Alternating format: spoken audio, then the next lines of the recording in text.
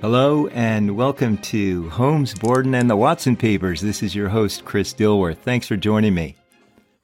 I'm going to quote from a letter that Watson wrote to Mycroft Holmes on August 3, 1892, and I'm going to follow that with another fragment of a letter that he wrote 5 days later. And then I will finish this episode by talking about Sherlock's thinking as of August 8, 4 days after the murder. My dear Mycroft, I shall begin this report by noting that I have seen no evidence of renewed drug use. Sherlock has kept faith with me and has not once objected to my supervision, which, as you are aware, permits me to conduct periodic searches of his luggage and of his person. Perhaps we are witnessing an evolution in his character into a new and humble Sherlock. I have kept by his side whenever possible, but I am sure you would agree that he needs some freedom of movement in order to follow out his investigation. He continues to employ a variety of disguises whenever he deems it advantageous. I am sure that in those instances my presence would prove a hindrance. Shortly after we disembarked, we traveled to Philadelphia and passed several days with my cousin. I also renewed the acquaintance of some friends from my time at the medical school. During our visit, Sherlock enjoyed a fair amount of liberty. He immersed himself in the city's history and its role in the rebellion, which they call the Revolution. He was thus inspired to discourse upon Anglo-American relations. I confess that I did not give it my full attention, but at the same time, I was overjoyed to see the old Sherlock re-emerge.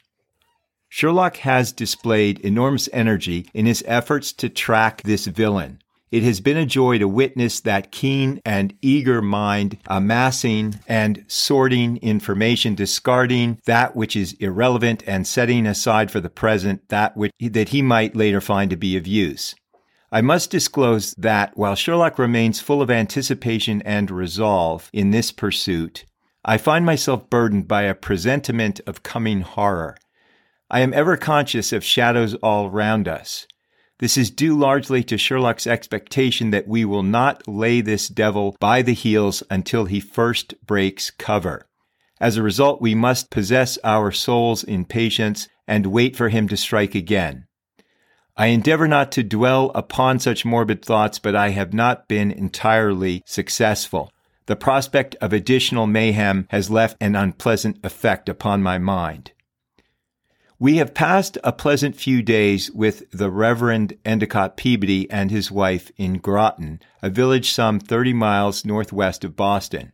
Both Mr. Peabody and his wife are in the highest degree forthright, even taking into account that they are Americans, and they continually surprise me with the directness of their speech. I knew virtually nothing of this family prior to our arrival, except that some 8 years ago, Peabody had founded a boys' school in this locale. It seems to have proved a great success, as evidenced by a steady increase in the student body from year to year. Sherlock and I are housed in a newly constructed dormitory, and we have enjoyed our rambles through the countryside. Yesterday, Sherlock accompanied Mr. Peabody to Boston to make some inquiries regarding any English clergy who may have recently visited Massachusetts. I was not needed, so I remained behind and was afforded the opportunity to speak with Mrs. Peabody regarding her husband's history. As I have noted, Mrs. Peabody is a remarkably candid woman, and she wasted no time communicating the substance of her husband's prior dealings with your family. She quickly hit upon the topic of your youngest brother, Orville, and, observing my reaction, realized that I had no prior awareness of his existence. She saw no reason to withhold such knowledge from me, and thus proceeded with a full account, at least as she understood it. Although she had never met him, she described your brother as sweet, intelligent, and of a spiritual nature, and led me to believe that he had been a close friend of her husband's during their time at Cheltenham. She informed me that Orville had begun to exhibit symptoms of madness as he was preparing to enter Cambridge. Apparently, he had been a guest at the Peabody home during numerous holidays and was a favorite of the family, particularly the parents. I understand that Sherlock would also visit on occasion after he had left Cambridge and found rooms in London. She told me that Orville's condition deteriorated quickly, and as a consequence, your family placed him in an asylum where he remained for some years until his premature death. I believe that Mrs. Peabody would have given me the exact circumstances attendant upon his passing had she but known them.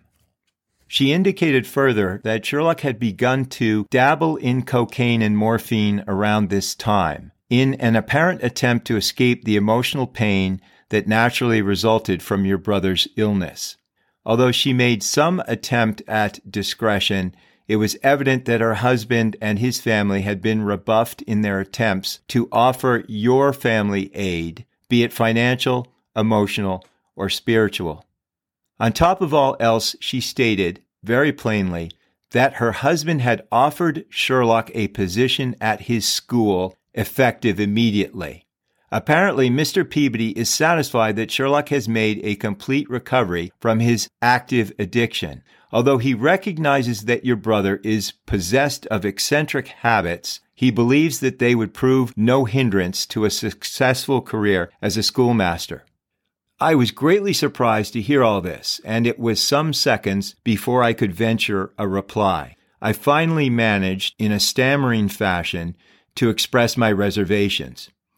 I spoke quite plainly, insisting that Sherlock would never subject himself to oversight, nor would he forfeit his independence regardless of the circumstances. Mr. Peabody, as you may have heard, possesses a forceful personality which, in its own way, is the equal of your brother's.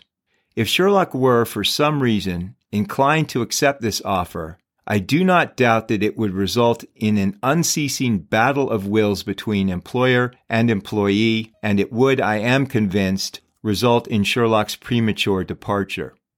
I am not sure that Mrs. Peabody wholly disagreed with my views on the matter. In fact, I sensed that she was inclined more to my position than she was to her husband's. Having said that, she was, of course, duty-bound to support him, and so assured me that Mr. Peabody was willing to make accommodations to the teaching styles and personal habits of his masters, particularly if they compensated for any deficiencies with corresponding strengths. I was left with the impression that Mr. Peabody wishes to bring Sherlock round in a spiritual sense. He takes the view that Sherlock's problems can be solved by cultivating a closer bond with Christ. I have no doubt that Mr. Peabody's faith supplies him with a constant source of strength and joy, and that he wishes to share his experiences with all who cross his path. Needless to say, all of this was unexpected and left me with a great deal to contemplate. I must leave off here. I shall write again at the next opportunity, and until then, I remain faithfully yours, John H. Watson. Now, I have a pretty long fragment from another letter that he wrote, and I need to explain that I don't have, obviously, the original letters that he sent to Mycroft. He drafted them, and then he wrote, obviously, a final version which he mailed off. The first one was dated August 3rd, 1892. This is August 8th. Dear Mycroft, it appears that we are on that villain's trail at last, close at his heels. Unfortunately, this development has come at the cost of 2 lives. You may possibly have heard about the shocking murders that recently occurred in the city of Fall River, which is located some 50 miles south of Boston. An elderly couple were struck down in their home in broad daylight. The attacks were brutal and horrific, and the victims were battered repeatedly with a hatchet. The husband's face was damaged beyond recognition. The wife received a greater number of blows, by all accounts, although they were directed almost entirely to the back of her skull. Her head was smashed to pulp. In both cases, the assailant had gone on beating the victims long after they were dead. These were furious assaults. The wife's blood and brains were strewn about the room. As you can imagine, Sherlock was greatly excited upon hearing the news, which appeared that same day in the evening editions of all the available papers. They have been full of the tragedy ever since. We happened to be in Boston on the day of the murders, having engaged rooms at the Union Club, courtesy of Mr. Peabody. Sherlock had intended to follow certain lines of inquiry at the local shipping offices. As you would expect, we abandoned this thread, and on the following morning, we found ourselves on the first train to Fall River. Upon arriving, we were fortunate to obtain lodging at a local hotel, where I expect that we will remain for the near future. Sherlock is convinced that this murder or murders are the work of Jabez Moriarty. Sherlock says, "You can always recognize a master by the sweep of his brush. This is a Moriarty." I did not write you earlier because Sherlock has been keeping me employed all hours with a long list of tasks. Of course, he has been far busier than I.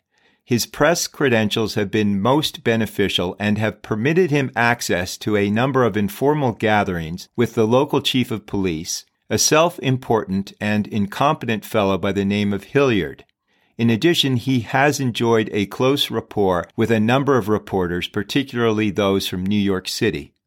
Also, he has been scouring the newspapers and has made a visual inspection of the exterior of the house, as well as the yard where the crime occurred.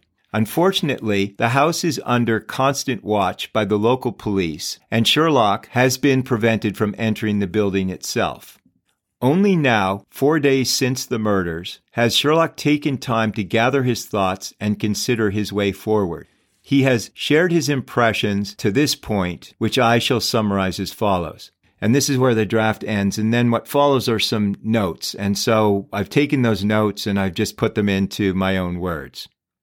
So here's what Sherlock is thinking, what he's told Watson. I'm assuming that Watson did write a final draft of this letter and mail it to Mycroft. I'm not positive. But here's what Sherlock was telling Watson as of August 8th. Lizzie clearly had a motive. She wanted to inherit half of her father's fortune, not 1/3 or less, obviously. And this would only be possible if her stepmother predeceased her father.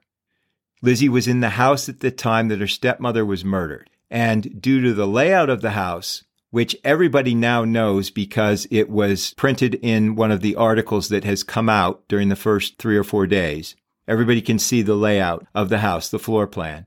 Due to the layout of the house, she almost certainly would have been aware that the murderer was in the building. She either would have heard the attack as it took place, and that's if she was in her bedroom at the time, or she would have either heard or seen the assailant enter the house and make his way toward the front stairs. Lizzie claims that her stepmother had received a note telling her that somebody was sick and needed her assistance. No one else claims any firsthand knowledge of this note. The note hasn't been found. No one's come forward to acknowledge writing it, delivering it, or sending it. So clearly, as far as Sherlock is concerned, the note looks like a fabrication. In addition, despite discovering her father's badly mangled body, Lizzie showed very little emotion in the immediate aftermath, or for that matter, the rest of the day. She didn't shed any tears. She didn't appear distraught. She wasn't visibly shaken. She demonstrated remarkable composure. And Watson quotes what Sherlock says about this, which is, even the most obtuse investigator would note the absence of the usual feminine ululation. Ululation, I assume, means wailing. After finding her father's body and knowing that he must have been attacked within minutes of her discovering him, she remains in the house while her servant and neighbor are dispatched to find a doctor or a friend, meaning Alice Russell. She never leaves the house at any point. So Sherlock says, how did she know that the murderer had already left? Why wasn't she afraid? He goes on to say that neither Mr. or Mrs. Borden had any known enemies, apparently. Mr. Borden was not involved in any criminal activity as far as we can tell. The killer didn't take his money, didn't take his watch, didn't take anything, apparently, from the house, and there's no evidence that anybody assaulted Mrs. Borden sexually or attempted to assault her. And then he says, why didn't the murderer attack Lizzie? How did she manage to escape death when she's in the home for the entire morning? He's clearly appalled at the police investigation. He says they failed to secure the crime scene, particularly the barn. They failed to note what Lizzie was wearing when first arrived. Then they wait 2 days to ask for the dress that she'd been wearing when she discovered her father. And even though they didn't believe that the one she turned over was the real dress, they can't prove that that's the case.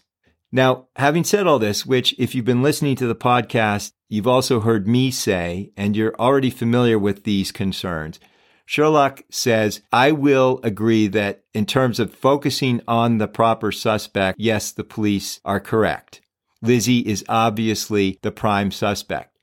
Sherlock says, I really have to conclude already, based on what I've seen, that she was involved somehow. It's a question of building the case and, most importantly, of finding the other person or people who assisted her in carrying out these murders. Now, Sherlock goes on to say, or lament, that he's in an unusual position. This is not what he's accustomed to, because he has no connections with the local police. In virtually every other case that's recorded in the official version, and every case I'm aware of, the police allow him access to the crime scene. So this is a huge handicap, and he has to figure out how to work around it. The police are not going to let him into the Borden home. He doesn't see how that is ever going to happen. In addition, he doesn't know anyone in the community. He has no contacts. In London, he has a huge network of people that he can go to. Not just police, not just Mycroft. He's got the Baker Street Irregulars. Those are the little street urchins that do a lot of his legwork. He's got people he knows all through the city in various capacities, but he doesn't have any of that in Fall River. If he goes to the police and tells them, I suspect that there's this guy named Jabez Moriarty, that he's involved, that he has somehow gained influence over Lizzie, he has no reason to expect that the police are going to believe him, that they're going to cooperate. And even worse, there's the possibility that the police might leak his theory, that somebody who hears this tells it to the press. Whether they think it's ridiculous or not, if it gets out to the press, there's the risk that it's going to show up in an article. There's also the risk that there's an informant working for the police who's connected to Moriarty. He doesn't know how much Moriarty's been able to infiltrate the Fall River establishment, the police, the government, business leaders, the powers that be in the city. He has no idea. He doesn't even know what Jabez Moriarty looks like. Just as he and Watson had made a huge attempt and been largely successful in keeping themselves anonymous and avoiding publicity, the same was true for the Moriarty brothers. And this is one of many interesting parallels between these two families. Many of the things that we notice or remark on in terms of how Sherlock and Mycroft approach things, how they looked at things, their methods, etc., we can see similar patterns or traits with the Moriartys. In addition to being unable to pick Jabez Moriarty out of a crowd, Sherlock doesn't even know what name he is currently using. And unlike Sherlock, who's just been in the United States for a matter of a few weeks, for all he knows, Jabez has been in the U.S. for more than a year. And if so, this would have given Jabez time to find his way around and develop his own contacts and perhaps even cultivate an informant or more than one informant on the Fall River Police. The one advantage that Sherlock has over everybody else, including the Fall River Police, is that he knows about Jabez Moriarty. He knows his methods. He knows something about his background. He knows that he's got training as a doctor. So this narrows the field somewhat, but it still presents him with a daunting challenge. So at this point, he's telling Watson, he's thinking out loud, and he's saying to Watson, I need to find out how to approach the case in the most advantageous way. And even if I had access to Lizzie, which is probably not going to happen, she doesn't look like the sort of person who's going to admit to anything. So it's clear he already has a grudging respect for her. He's impressed that she doesn't seem at all intimidated by the police or worried about the possibility of being prosecuted. And I think he's already viewing her as being somewhat reckless, and he sees her as someone who's willing to take unnecessary risks. At the same time, he recognizes that she has a tremendous amount of self-confidence, and he admires her ability to remain calm in very difficult circumstances. Now, in most of the stories that we see in the official records, Sherlock solves the various crimes within a matter of days. He rarely goes more than a week without solving a crime from the time that he's first involved in the case. And my guess is that Doyle probably compressed the timelines in order to fit these stories into the required number of pages. At the same time, I do believe that Sherlock was a quick worker. But remember that in all of these other cases, and the only one I think that this doesn't apply to is the episode called The Final Problem, which culminates in Switzerland at the Reichenbach Falls. But other than that, I think every other one of these stories gets solved on English soil. Sherlock knows how to make use of his contacts. He knows his way around. As I said, he doesn't have those advantages. It looks like this case is going to take him more time and it's going to involve more work than he's used to. Now, he doesn't care. That's not going to put him off. It's just more of a challenge. He's going to have to adjust and spend more time thinking about how to approach the case. There's one other problem which I haven't discussed up to this point and which Watson mentions in a passing way. He doesn't spend a lot of time talking about it, but it's a big problem. And that is, if they actually catch Jabez, how are they going to bring him to justice? It isn't clear from the records I'm reviewing whether Sherlock had been able to obtain an arrest warrant before he left England. Even if he did have one, I guess in theory, he could have somehow gotten the police to lay hands on Jabez, or he could have made the equivalent of a citizen's arrest and handcuffed him or something along those lines, and then turned him over to the American authorities and said, here's the arrest warrant. Hold him while I go to the embassy in Washington or the local consulate, or I send a telegraph, overseas telegraph to my brother Mycroft so that we can start working on getting him extradited. That's a best case scenario for him. And if he doesn't have a warrant, if he didn't come over with a warrant, and I think that's probably the case, then his only hope is in the possibility of building a case against Jabez for any American crimes he may have committed, and then convincing the local police that he is involved and getting them to act on whatever evidence he can present. Now, what he really wants is to bring Jabez to justice. He already thinks that Lizzie is involved somehow, and he doesn't really care.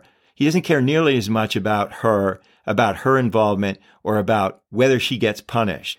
Partly because he's inclined to believe that despite the fact that she seems to have a forceful personality, she, as in his estimation, the way he looks at the case and supposes that things happened, he's pretty certain that whatever she did, it was under the influence of Jabez, that she has fallen under his influence and that what she has done has been at his direction or his suggestion.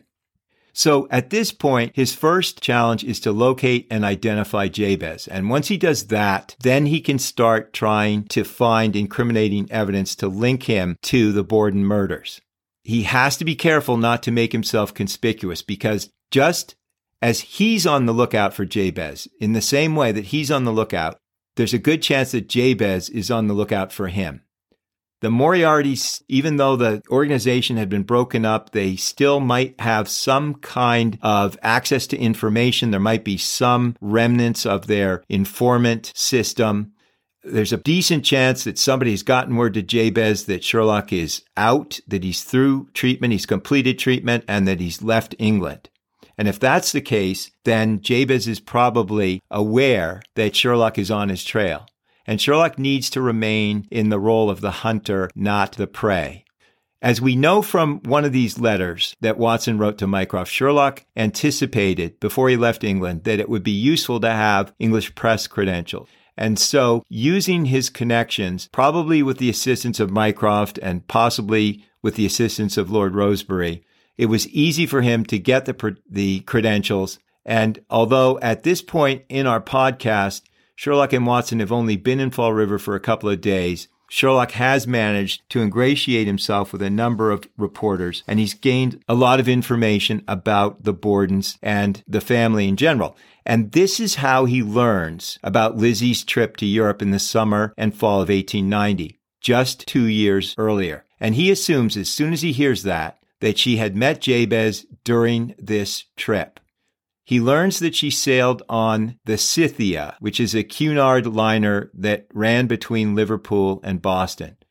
And he suspects that Moriarty had been working as the ship's doctor, although he's not sure. It's possible she met him in England. It's possible she met him on the continent.